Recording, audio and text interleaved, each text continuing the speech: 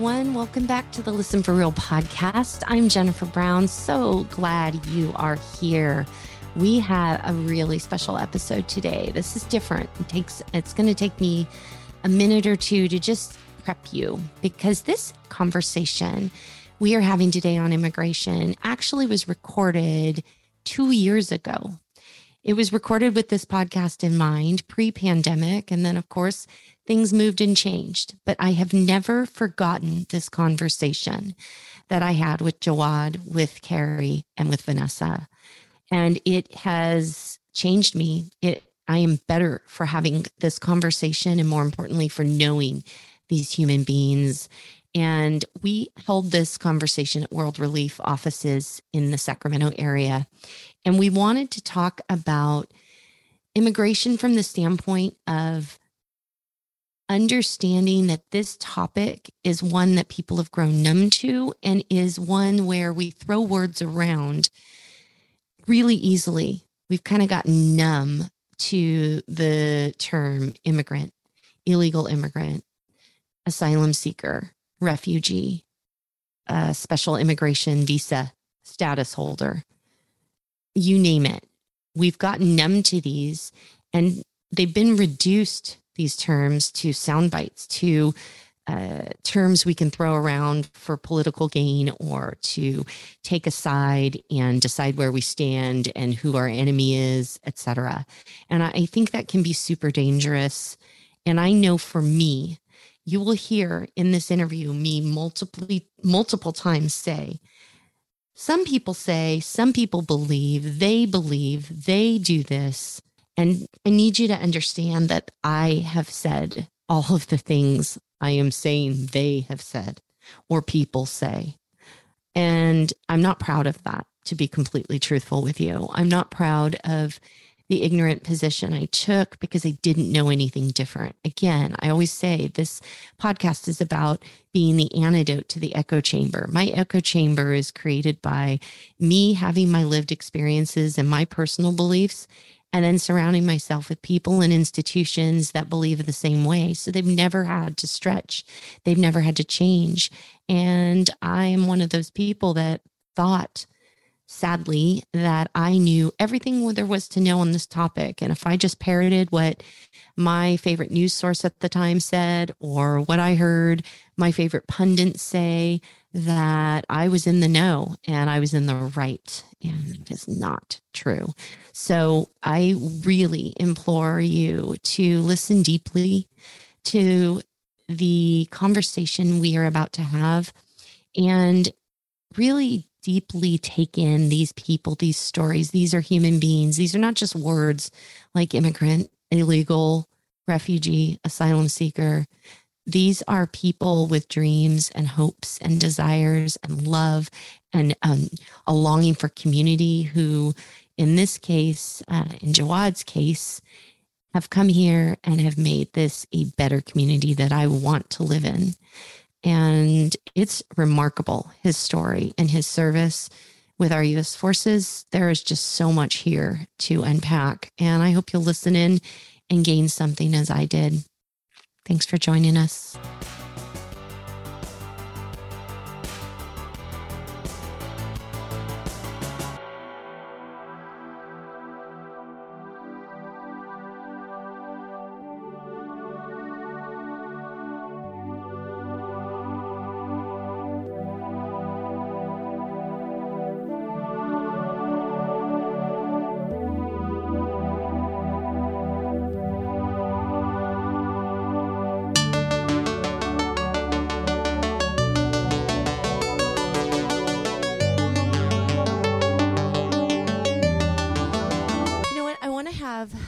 Vanessa, would you talk a little bit about the terms? Because I think people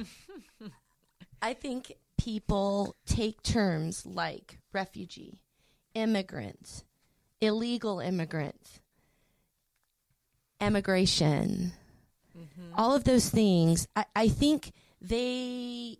I don't think people understand even what some of those terms really mean. So would you kind of break down the commonly misunderstood terms? Look, See, my audience is cool. They know that she's giving me a face like, I didn't see this on our list. Hope she can answer these questions accurately. Well, what do you see as the most commonly misunderstood terms and mindsets around this issue and this? Yes.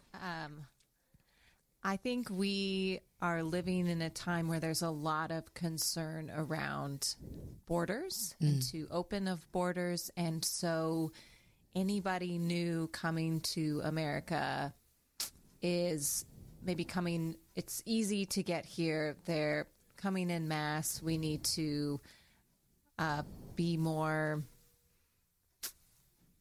mindful of who is allowed in and not in. And it's been illuminating for me to learn, for example, a refugee, when we think of someone who's fleeing circumstances and probably relatively quickly leaves their country and is somewhere new.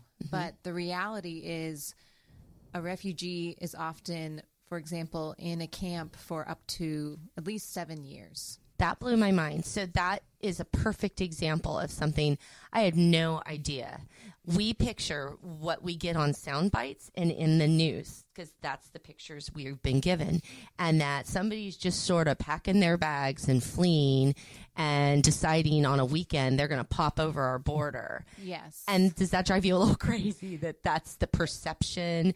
And it is not even close to capturing the experience of the people who've come here, especially under duress. They're not doing this flippantly or nonchalantly by any stretch. Yes, it is a difficult decision for someone to decide to pick up their lives and leave, whether they have minutes to make that decision or months. Right. For me, I'm so narrative driven. I think of stories. Please. I want to tell you about individuals and how this has been made real for me. Before I was in the Sacramento office, I lived in Nashville, and my husband and I were connected to World Relief Nashville office. We were partnered with a family from Congo, and they were 3 siblings, and the youngest, Paul, had spent a decade of his life in a camp, and he was coming to America to start high school at 17, having really only fled violence and then lived in a camp for 10 years. So when there's kind of talk of we can't let more people in, or who are these people? Are they dangerous? A refugee is a vulnerable person, someone that has had to make a difficult decision. I think of our clients here, those who are fleeing violence, having served with our troops in Afghanistan, and they have a little bit of a different status. But when it becomes that bombs are continuing to go off in front of your wife's workplace every day, and you've got to make that difficult decision, do I stay here and raise my family in a place that is no longer safe, or do I come to America? I would just challenge people to think about that for themselves. What would you do?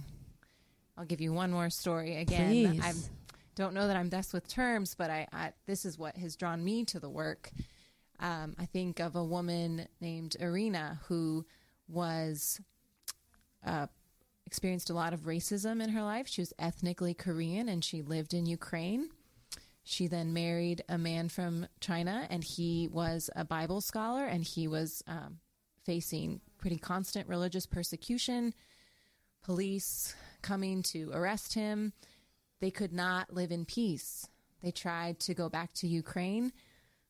They could not live there in peace either because of government corruption. And so they had to make the difficult decision of where can we go to start our lives over? And so they came to the United States-Mexico border. They walked up and asked for asylum because that was their best option. And they were sent to detention centers for months, where then they spent all of their savings on legal counsel to eventually gain status. But so yes, someone could hear that story and say, someone is coming over in not the right way. But again, if thousands of people, however they're coming, are needing to leave a situation, I want people to hear those stories. Agreed. Again, put yourself in that position, and what would you do? Yeah, I was, as you were talking, I was trying to imagine leaving everything I know culturally, leaving my entire extended family, leaving the home I worked hard to pay for. I mean, think about it. People are leaving their established careers, their homes, etc., and leaving with what they can carry. Yes. So I'm picturing the things I think about, like, I mean, you guys think about your family photo albums, all the things we take for granted that we think are so meaningful. You think of, as we enter a holiday season here, when this is being recorded, think of the things you go, oh, this is so meaningful to me. We have these traditions, and that you're making the difficult choice to step away from that because you just want to live in some modicum of peace. Yes.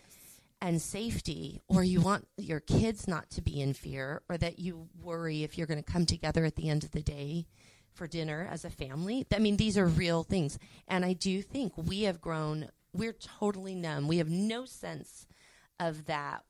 You have a quote out when I walked in, and it's about, we're so removed from any kind of struggle in this country that we don't honestly know what that's like. And if anything, it strikes me that by having a robust immigrant population, that's how our country was founded. That's how it should always be. We are better because, and richer because, we don't all just easily grow numb and rest on our laurels and have this comfortable little society. We are a much richer, better society because of a large proportion of this society is made up by new Americans who have immigrated from other places and brought something different to the mix. And so I'm really glad you said that, because the other thing, one of the myths that I went over in my mind, all the assumptions and judgments people make around the topic of immigration. And one of them is, oh, immigrants come to the U.S., they're gaming the system. Okay, so I am sure that just I can see by your face how frustrating that is for you guys to hear, right? That it couldn't be further from the truth. So we just talk about that very plainly. Sure. That is quite the difficult game to play. I think there would be easier ways to not have to start your whole life over. Right. I would say. Yeah. Our clients, I'm so impressed by their resilience. Again, I just think of stories. I think of a woman named Ara who came, single mom from Afghanistan, spent years first struggling in Turkey to be away from it's just not a good marriage, a difficult situation, and finally got refugee status and came to America. But again, not a lot of English, but ambition to do something for her son and for herself.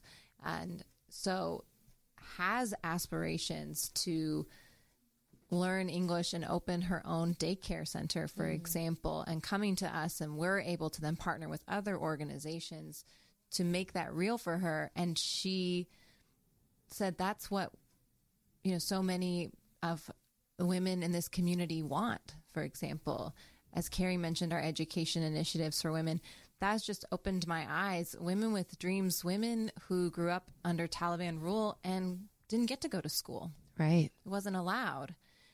But for example, a woman named Cobra wanted to be a newscaster, and you meet her and she just lights up a room, and there's a vivaciousness to her and a incredible intelligence and wit. And so but came to America and tried to take a typical English class, having no literacy in her own language, but that desire. I just think about, take a step back, not even as dire a circumstance. Do I put myself in uncomfortable situations where I want to learn a new language or learn a new skill? And I have the luxury because I'm comfortable here. Yes. And so I just think about the really basic little things that you give up. You come to a new place. You want to make a home for your family. I think these are new Americans that want to make us stronger and better. And as you said, it's in our DNA as a nation. It is. And we learn from what. So, Carrie, What are you thinking on this? Well, Jennifer, as I listen to Vanessa speak about stories, the thing that comes back to me every time, I want to highlight our staff. I want to highlight a little bit of each individual story, including my own of why we're here. Yeah, please. Is a large percentage of our staff are former participants in the program. And other people that are on our staff came as a volunteer and ended up leaving careers. And that was my story, is I started as a volunteer and I left a career to move into nonprofit. And the question becomes, why would someone do that? And the answer is what Vanessa has just been going through, their stories and faces. Because you asked about terms, and the terms are very important, and it's very complicated, and it actually takes a long time to understand the difference between a refugee, an asylum seeker, right, the overall term immigrant, and those are important because they describe the path that someone took to get to the United States. There's a common element, though, and the common element of why anyone moves anywhere is that there is some reason either pulling or pushing to make someone do those difficult things. Mm-hmm. So when I hear those stories, when I've experienced them myself, the important thing that I would want to tell the world, that I would want to tell your audience, is learning how to take those terms and move them into a face in someone that you know. Yes. Is really part of the role that we do here at World Relief, is bringing people together. Because the reason we're numb, and I would completely agree that in today's world we've become not only numb to what is happening in immigration, as all paths, every door that I just mentioned is being lowered and has been in the news for the last 3 to 4 years. And so while things happen that shrink it further, it's become tired news. And what makes it not tired news are those faces and those names and the empathy of what would I do if I were in that position. Yeah. And so that's what you ask about the terms. The terms are important, but the faces and the stories are even more important. Well, and before we have Jawad talk and kind of share his perspective on this and his experience, I want to blow up one more, dispel one more myth or one more misconception. You will hear people say, well, we need to take care of our own. Okay. We need to take care of our own. We don't have enough. We barely are struggling to educate our own. They use that term a lot. Or our own veterans, or our own, we don't have enough funding. And I don't think that's necessarily true at all. I think there are definitely ways to take care of everyone. But will you talk about that? And this, I know it goes beyond budgets and states and federal dollars and state and entitlement programs. I want to look broader than that. So would you take that one and kind of blow that up and dispel all the misconceptions around that? Sure. I know I'm handing you loaded stuff, but I just feel like this is the stuff people are totally just resting on. They take a position on something that involves human beings and feel righteous in saying, oh, well, we have to be fiscally responsible and we have to be good stewards of our government resource, blah, blah, blah. Do you know what I'm saying? No, absolutely.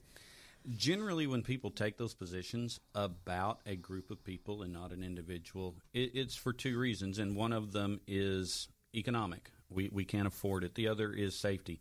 Both of those are myths, and we can take those, but the economic one especially, there's no question that when someone new who is vulnerable comes into the U.S., there are social services that they're able to take advantage of. That is part of our great country, is to help people pull themselves up the ladder. That's what those services are there for. They're temporary, and they are an important step in the United States of being able to make yourself self-sufficient. However, long term, it is well documented that immigrants bring more to the economy than they ever pull out of the economy. So while there are some short-term costs, the long-term benefits, in some ways you could say, both from a workforce standpoint, both from a diversity standpoint, we can't afford not to take immigrants. I don't believe that's the reason why we do what we do. I think we do what we do for a humanitarian reason and for the people being there. Yeah. However, economics is not a reason not to.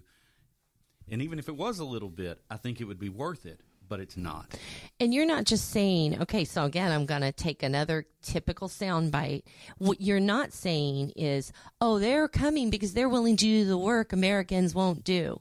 You're not saying that only. And I want to make clear there's so much more to what they bring to our economy, our culture, et cetera. And I want to make clear, I don't think that's what you're saying. And if it is what you're saying, go ahead and say, yeah, Jen, you have no idea what you're talking about. No, that's absolutely not what I'm saying. Because in a macro economy, there are taxes that are paid, there's consumption, and what someone invests in the economy that builds is actually the value of how we look at economic impact. And so people that are coming are the number or the percentage rather of immigrant started businesses and entrepreneurs are much higher than native entrepreneurs. So the economic engine that is driving is far more driven by immigrant started businesses that end up employing people than native started businesses. And so it's part of what is driving that economy. Awesome. Yeah, add in. I just found this helpful, a little bit maybe trite, but from our senior leadership, kind of putting this in perspective for you, because I think there's a short-sightedness and an easy straw man argument when we say somebody is coming over and is causing a drain to our resources, and we already have issues going on. And he said, my children are 5 and 10, and they're probably going to cause a drain for the next 10, 15 years on resources before they start giving back. So if we want to use that example. Oh, I love that example. Somebody coming over, to remind, I guess, your listeners, our clients are coming over, and within, 6 months, or help me out, they are starting to pay back their travel loans. Wow. So it's not a free ticket to America. It's a simple thing, but the emphasis is on self-sufficiency, and it is providing necessary government services, not so that then they exist on those, but so they can get that start that a lot of us, we have already from living here and being enmeshed in the systems and being Americans, and knowing how to navigate everything, and they do not. So they need that help. And again, we can all think of times when we have needed help in different, whatever we've got going on in our life, starting something over in a much smaller scale. So thinking about starting your life over. Yeah. Our senior leadership also points out, yes, as Carrie said, immigrant started businesses, thank you, Google. Yeah. What you just said is really important, that to think that somebody's coming over here to kind of freeload, and like in the first 6 months, no, we're already paying back. These are people who are hard workers, who have dignity, who have integrity, who are going, I wouldn't want that free handout. Yes. I think that's another misunderstanding and misconception, is that people think, oh, they're coming here for all the free stuff. Yes. That's silly. And I'm thanking you for really making that clear. And so Jawad is talented and amazing, and is one of these people who brings so much, not only to this conversation, but to our community, to World Relief, to our country. I just feel so lucky that we're getting to have this conversation. So would you kind of introduce him? And yes, Jawad came to our office in 2017. He was working with our troops in Afghanistan on front lines, serving right alongside Americans. I don't want to give away too many parts of his story, but being a translator, and so came through our office and ended up joining us on staff. Were you first a caseworker? You can kind of, yeah. Yeah.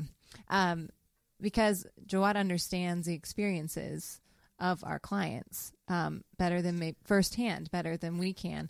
But Jawad is incredibly driven and dynamic, and so we quickly shifted from, yes, he's offering those basic needs and assistance to our clients in that initial kind of 90 days, like Carrie talked about, those services, to we want to actually know how to serve the community. And Jawad is very much a community organizer. So he started a program for us of recruiting Afghan ambassadors so we can know what the community wants and how we can actually serve them and help them thrive and help them make Sacramento their new home. Did want to highlight last year incredible event he and the ambassadors put on was a community iftar, and it was an interfaith iftar where we were able to invite church partners, and then our Afghan neighbors were serving them and putting this on. And because that's what Jawad is about, is bringing together the two communities. And that is in our DNA as an organization, our mission statement, mutual transformation. So Jawad can tell his story much better than I can, but he's invaluable to our staff because, again, he has been literally on the front lines, injured in the line of duty, serving Americans, and then here moving from receiving that assistance to now wanting to pay it forward.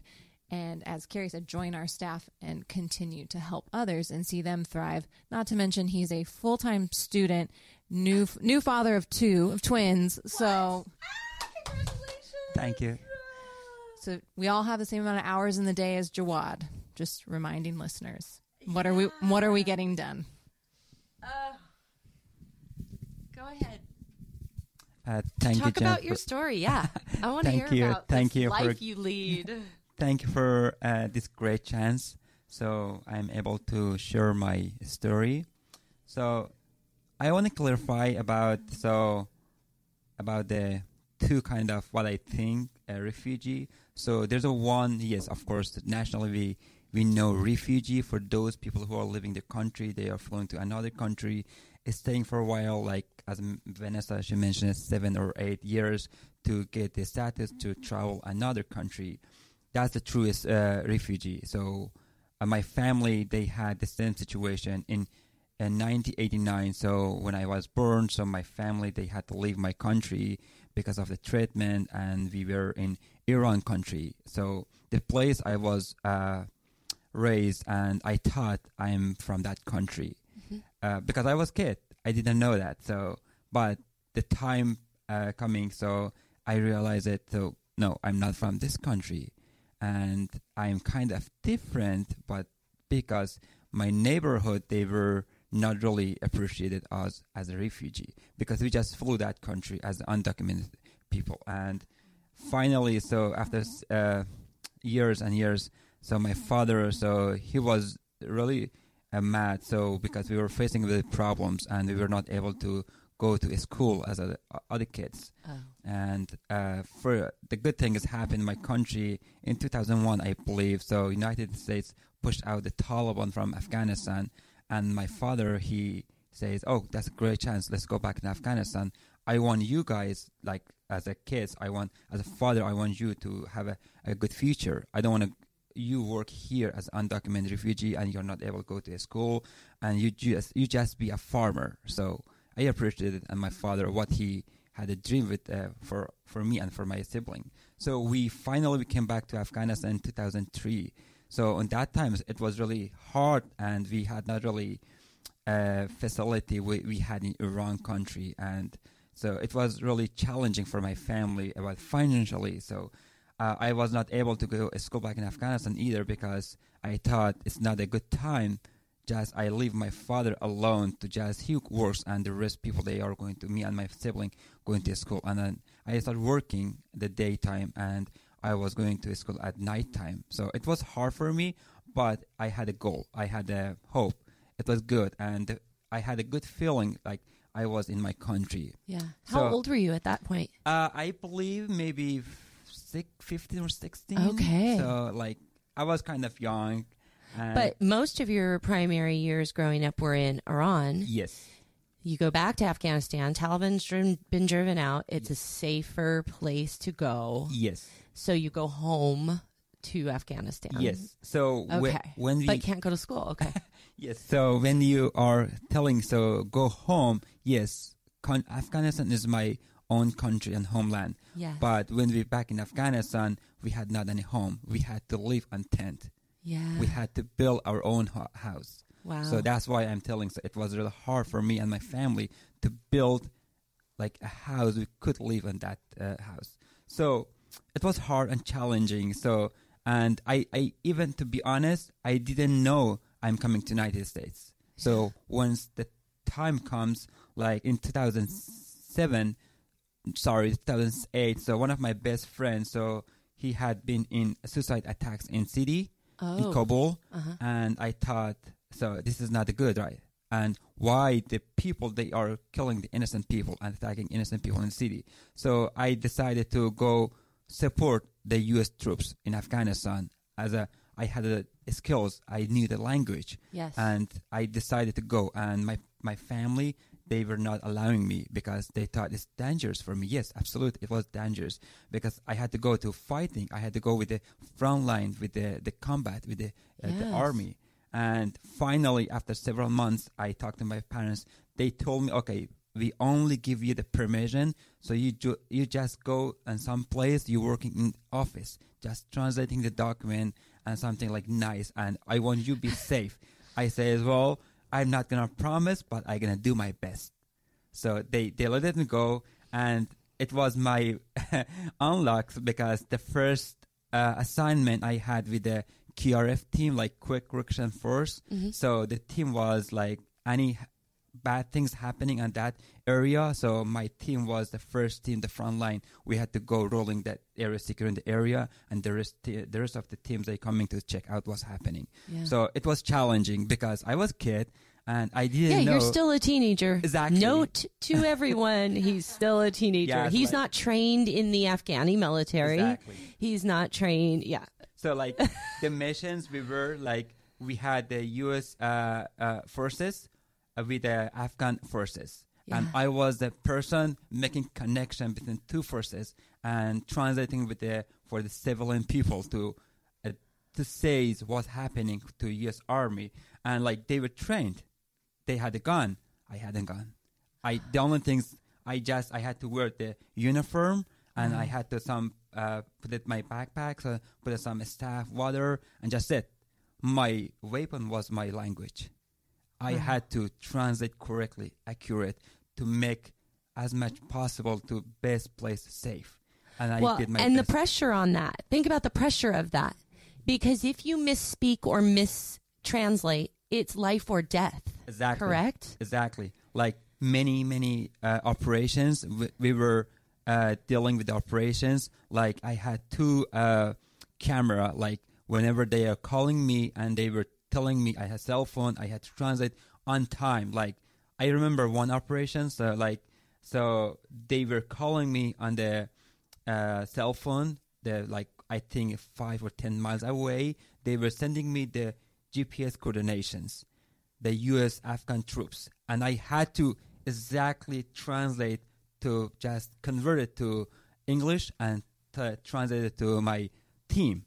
And they are sending the mortars, they're sending the troops, they're sending the jet to just bombarding that place. Oh my goodness. And I had to be really careful to not miss. If I'm going to miss 1-0 point, right, they're going to kill innocent people. Exactly. It was so stressful, challenging for me, but like for me, like sometimes we were just with the Chinook or the other helicopters, so we just drop in the mountains to go walking with the closest the village and secure the village.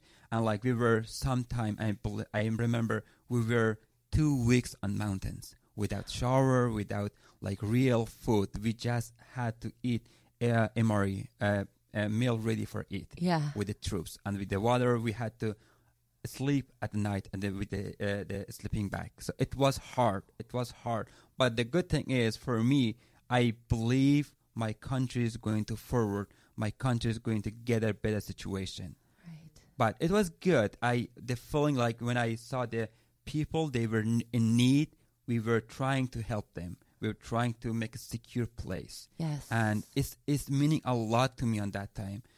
But it was challenging for me, like not every day, maybe sometime I was receiving some threat phone call. They were receiving unknown people and they would say, hey, this is you and we found you. You are working with the U.S. Army.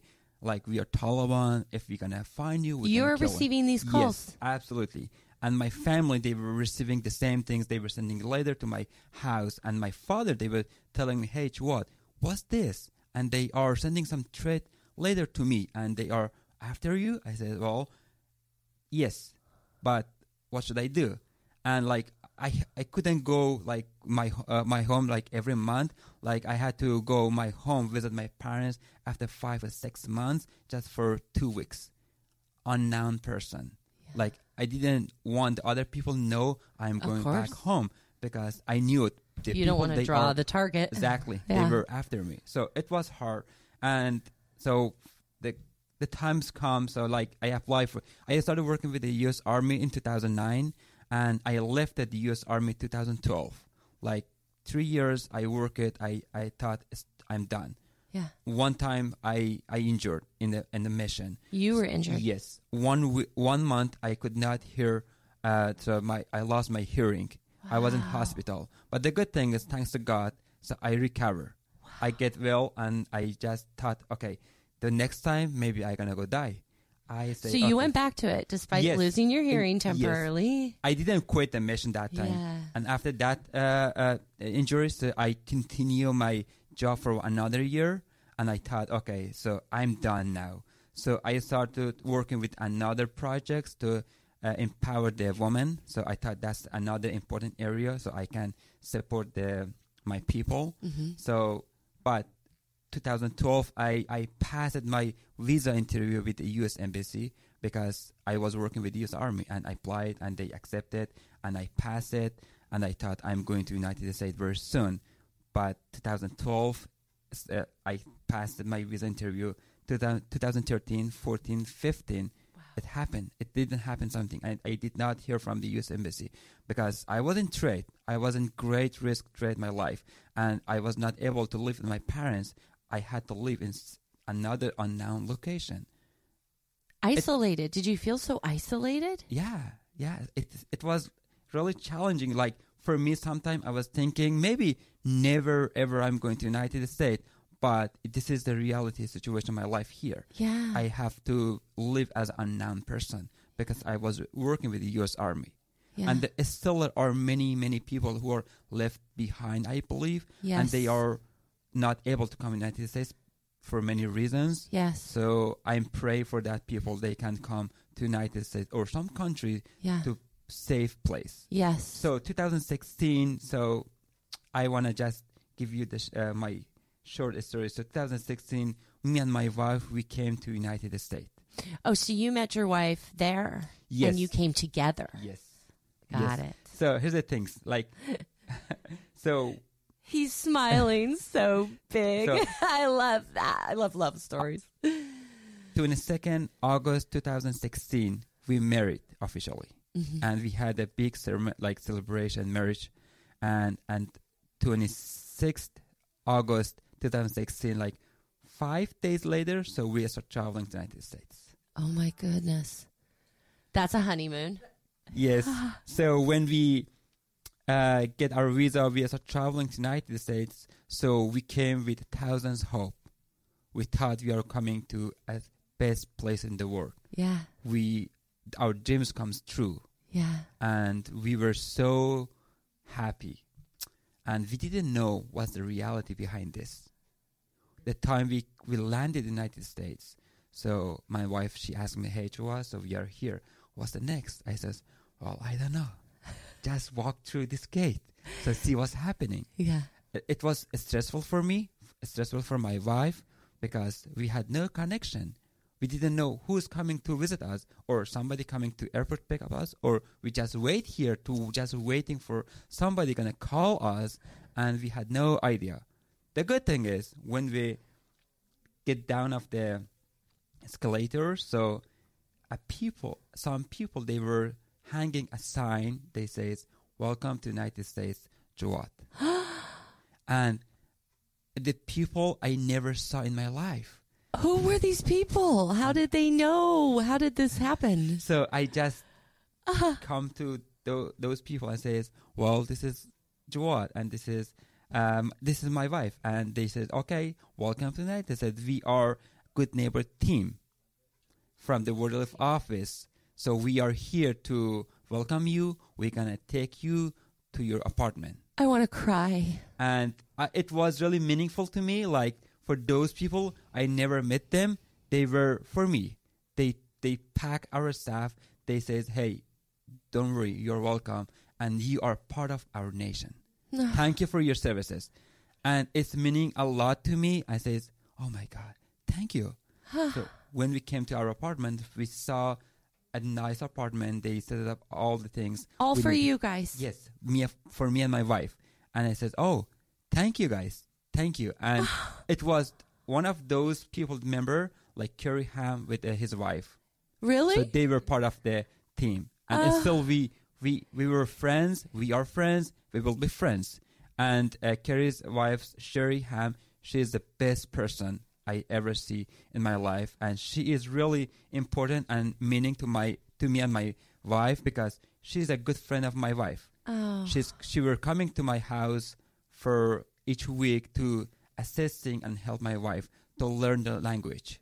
And still she is coming, but not like as much they were coming to my house. So it was really good. The feeling good. But when the times like I'm seeing, so it wasn't really smooth and easy, right? Because I may say, put myself, I know the language. I was working, yes, and I have the ability to get work very soon. Yes. But for now, I don't think so it's going to happen, or this is the reality for all families. Correct. Some families, they have no language. They are not really connected with the volunteers, and they are still facing with the problems. Yeah. So I pray for all people who are coming to the United States, they can see the value and they are feeling welcome to this country. Yes. So in 2017, I just working in this office as a volunteer for a few months, and after that I came as a contractor to drive the families, to assisting the other families. So I was really happy to assisting my own friends and the people who are coming from Afghanistan, or different people, like they are in need. Yes. I was assisting them, and in 2018, so I become as a official member of this team, like become as a staff.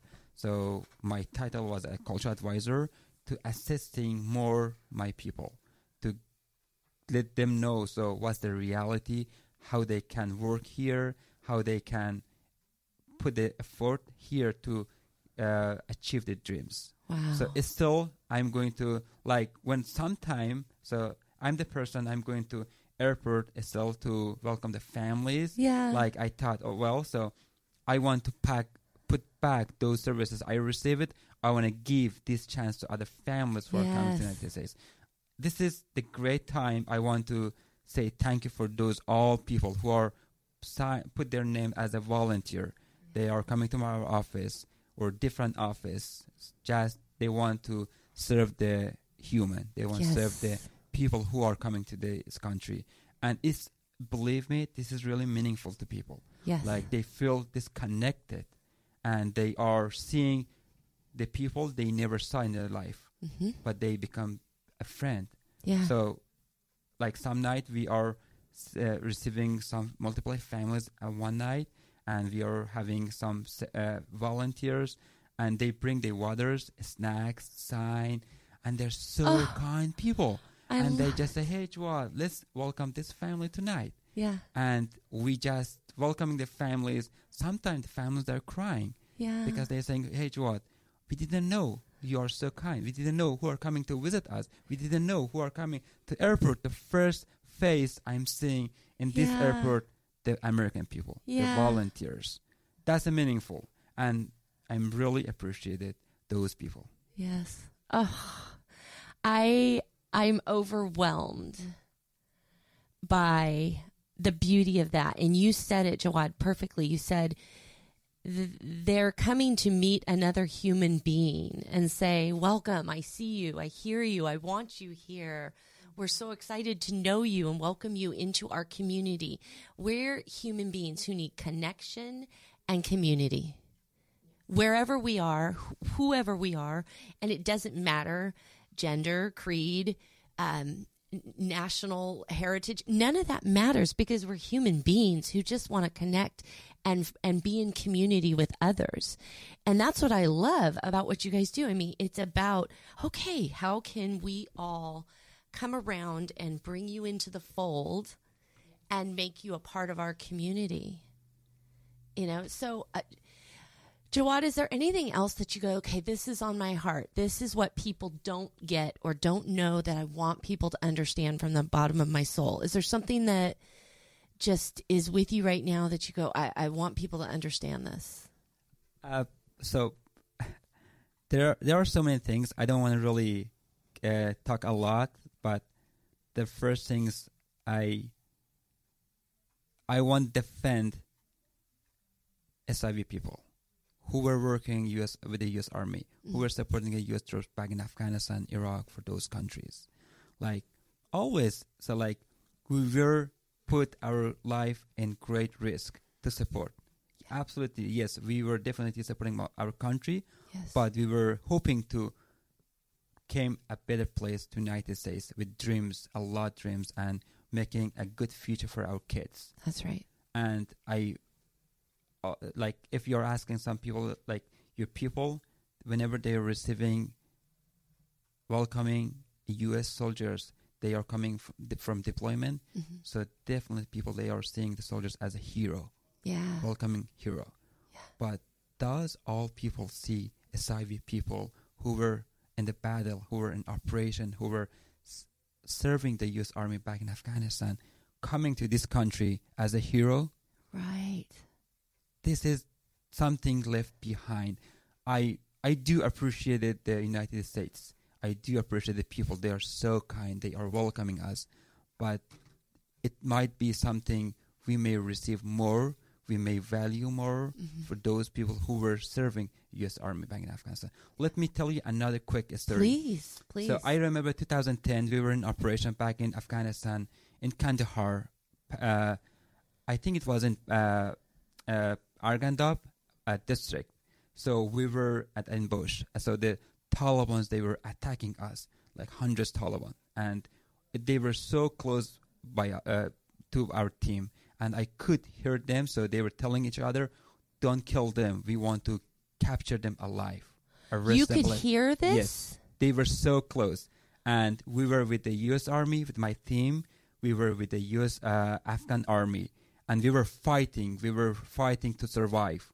Like, we were requesting jet to back up, and they supporting us. Because it takes few minutes they come to support it. But it was hard. But I hadn't gone. A person who was my best friend, Ali Reza, so he was come to me. He was Afghan Army. He says, hey, Jawad, are you scared? I said, yes, I am scared. They are coming closer and closer. They are killing us. I said, hey, Jawad, as long as I am breathing, as long as I am alive, you will be safe. Wow. I felt, oh, my God, thank you.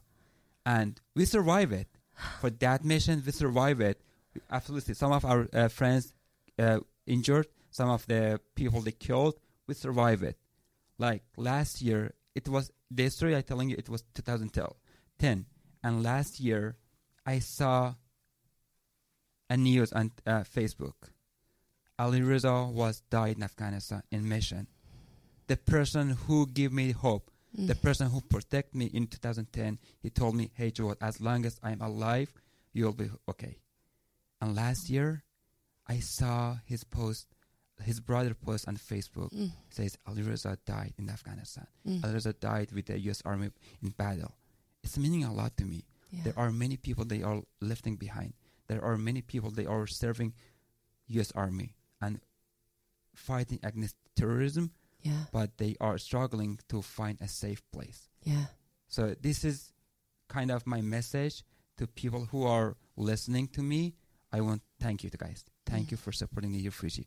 Thank you supporting for those people who are coming to this country. And the beauty is here, like whenever you're walking, nobody gonna point it out. You're not from this country. Yeah. You're a refugee. You're part of this country. And you're not gonna feeling you're not connected to this country. This is I love about the United States. I much appreciate it for all people who are Americans supporting refugee and like being as a human, just respect each other. Is there anything else to possibly say?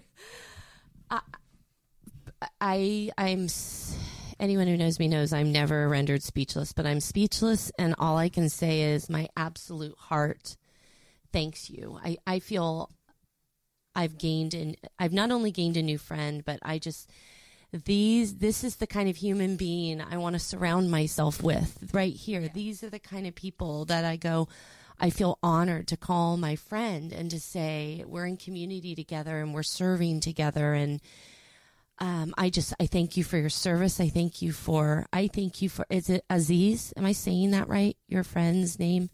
Ali Reza. Ali Reza. I'm thankful for him and his sacrifice. And there's so many.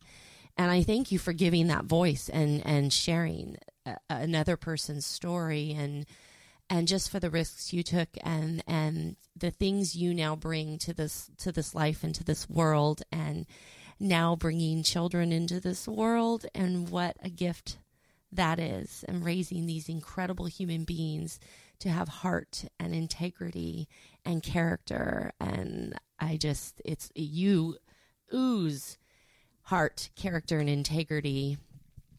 And I'm just grateful. So thank you for doing that. Vanessa, you want to wrap us up with your thoughts? I do. I'm so grateful for Jawad sharing his story. And Sacramento is such a unique context of special immigration visa holders coming, those, as he said, who put their lives at risk. And Ali Reza was waiting for his SIV status to come through, right? Yes. He was waiting. So again, that idea of immediacy, no matter the context, whether it is our refugee neighbors in Afghanistan who are serving our troops or those in a camp, they're waiting, and we have the ability to welcome them. And that is what's so disheartening right now on the national level. Yeah. Is we have capacity and we used to lead the world in this, and now we have fallen behind. And it's so simple too, as Jawad said, and it's free in some ways to make someone feel welcome, to show up and say, you're here. I'm so glad you're here. And that is what there are so many ways to come into the work. And as he said, like whether you're serving alongside troops or whether you have just been in a backdrop of violence most of your life, because that is the situation, whether you're in an unstable country in South America, in Africa, in Afghanistan, in Syria. Again, these are not choices that are made lightly. These are people that are seeking safety. Yeah.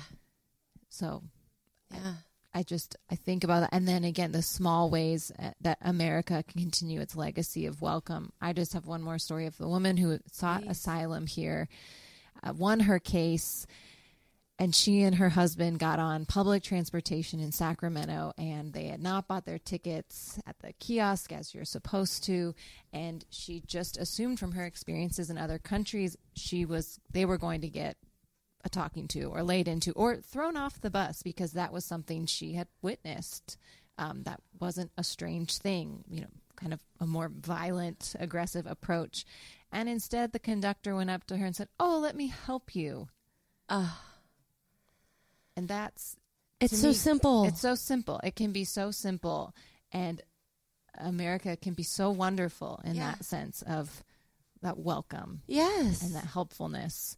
And we don't know somebody's story and what they're going through and what a sign at the airport that says welcome Jawad can mean, or what a kind conductor helping you buy your ticket for the first time on public transportation can mean.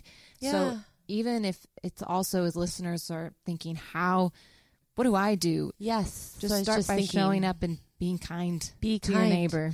Yeah, or that person who's merging on the freeway and they're a little slower than to your liking. You know what? You don't need to get all road ragey and throw some really rude gestures and looks their way. You know what? Give them a smile, give them a wave. Or I was just picturing someone in a grocery store trying to figure out their money and taking a little extra time, and you're the person behind them, and give them that smile, and instead of that grumble, like I'm in a hurry, I got to get home, to, Yes. you know, I think about small things. We as human beings, we are relating to another human being. We don't know their experience, and it's not hard.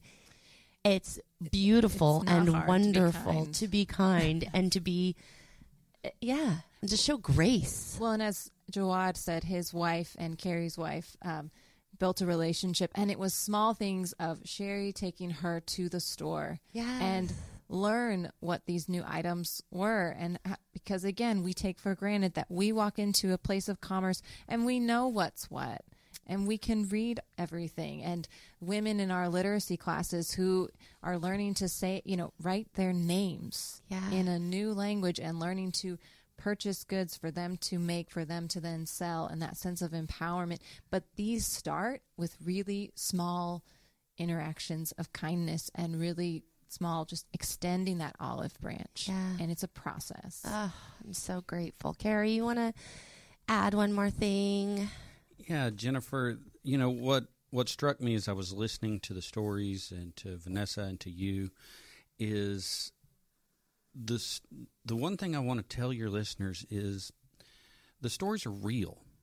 Yeah. You heard that from Jawad, you heard it from Vanessa, and I've had the opportunity, both from working here, being on our southern border and looking people in the eye. I visited World Relief's work in northern Jordan on the Syrian border, and the stories are very real. And what we do at World Relief is bring people the opportunity to see those and come into relationship and have that empathy.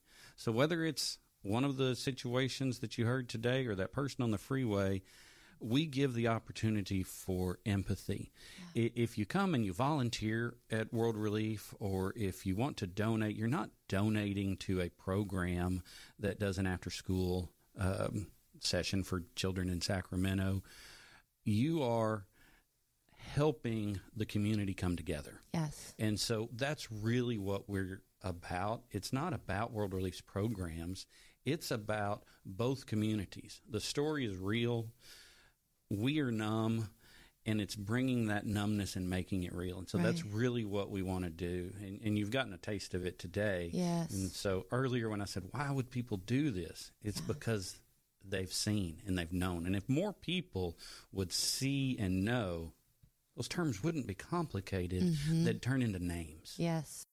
Thank you guys so much. I really appreciate you all. Jawad, Vanessa, Carrie, thank you, thank you, thank you. Listen for Real is produced in Rockland, California, and is edited and mixed with the help of Marky B. Our music, entitled Zero, is created and performed by the amazing Shannon Curtis. Please subscribe, rate, and review, and we will see you next time.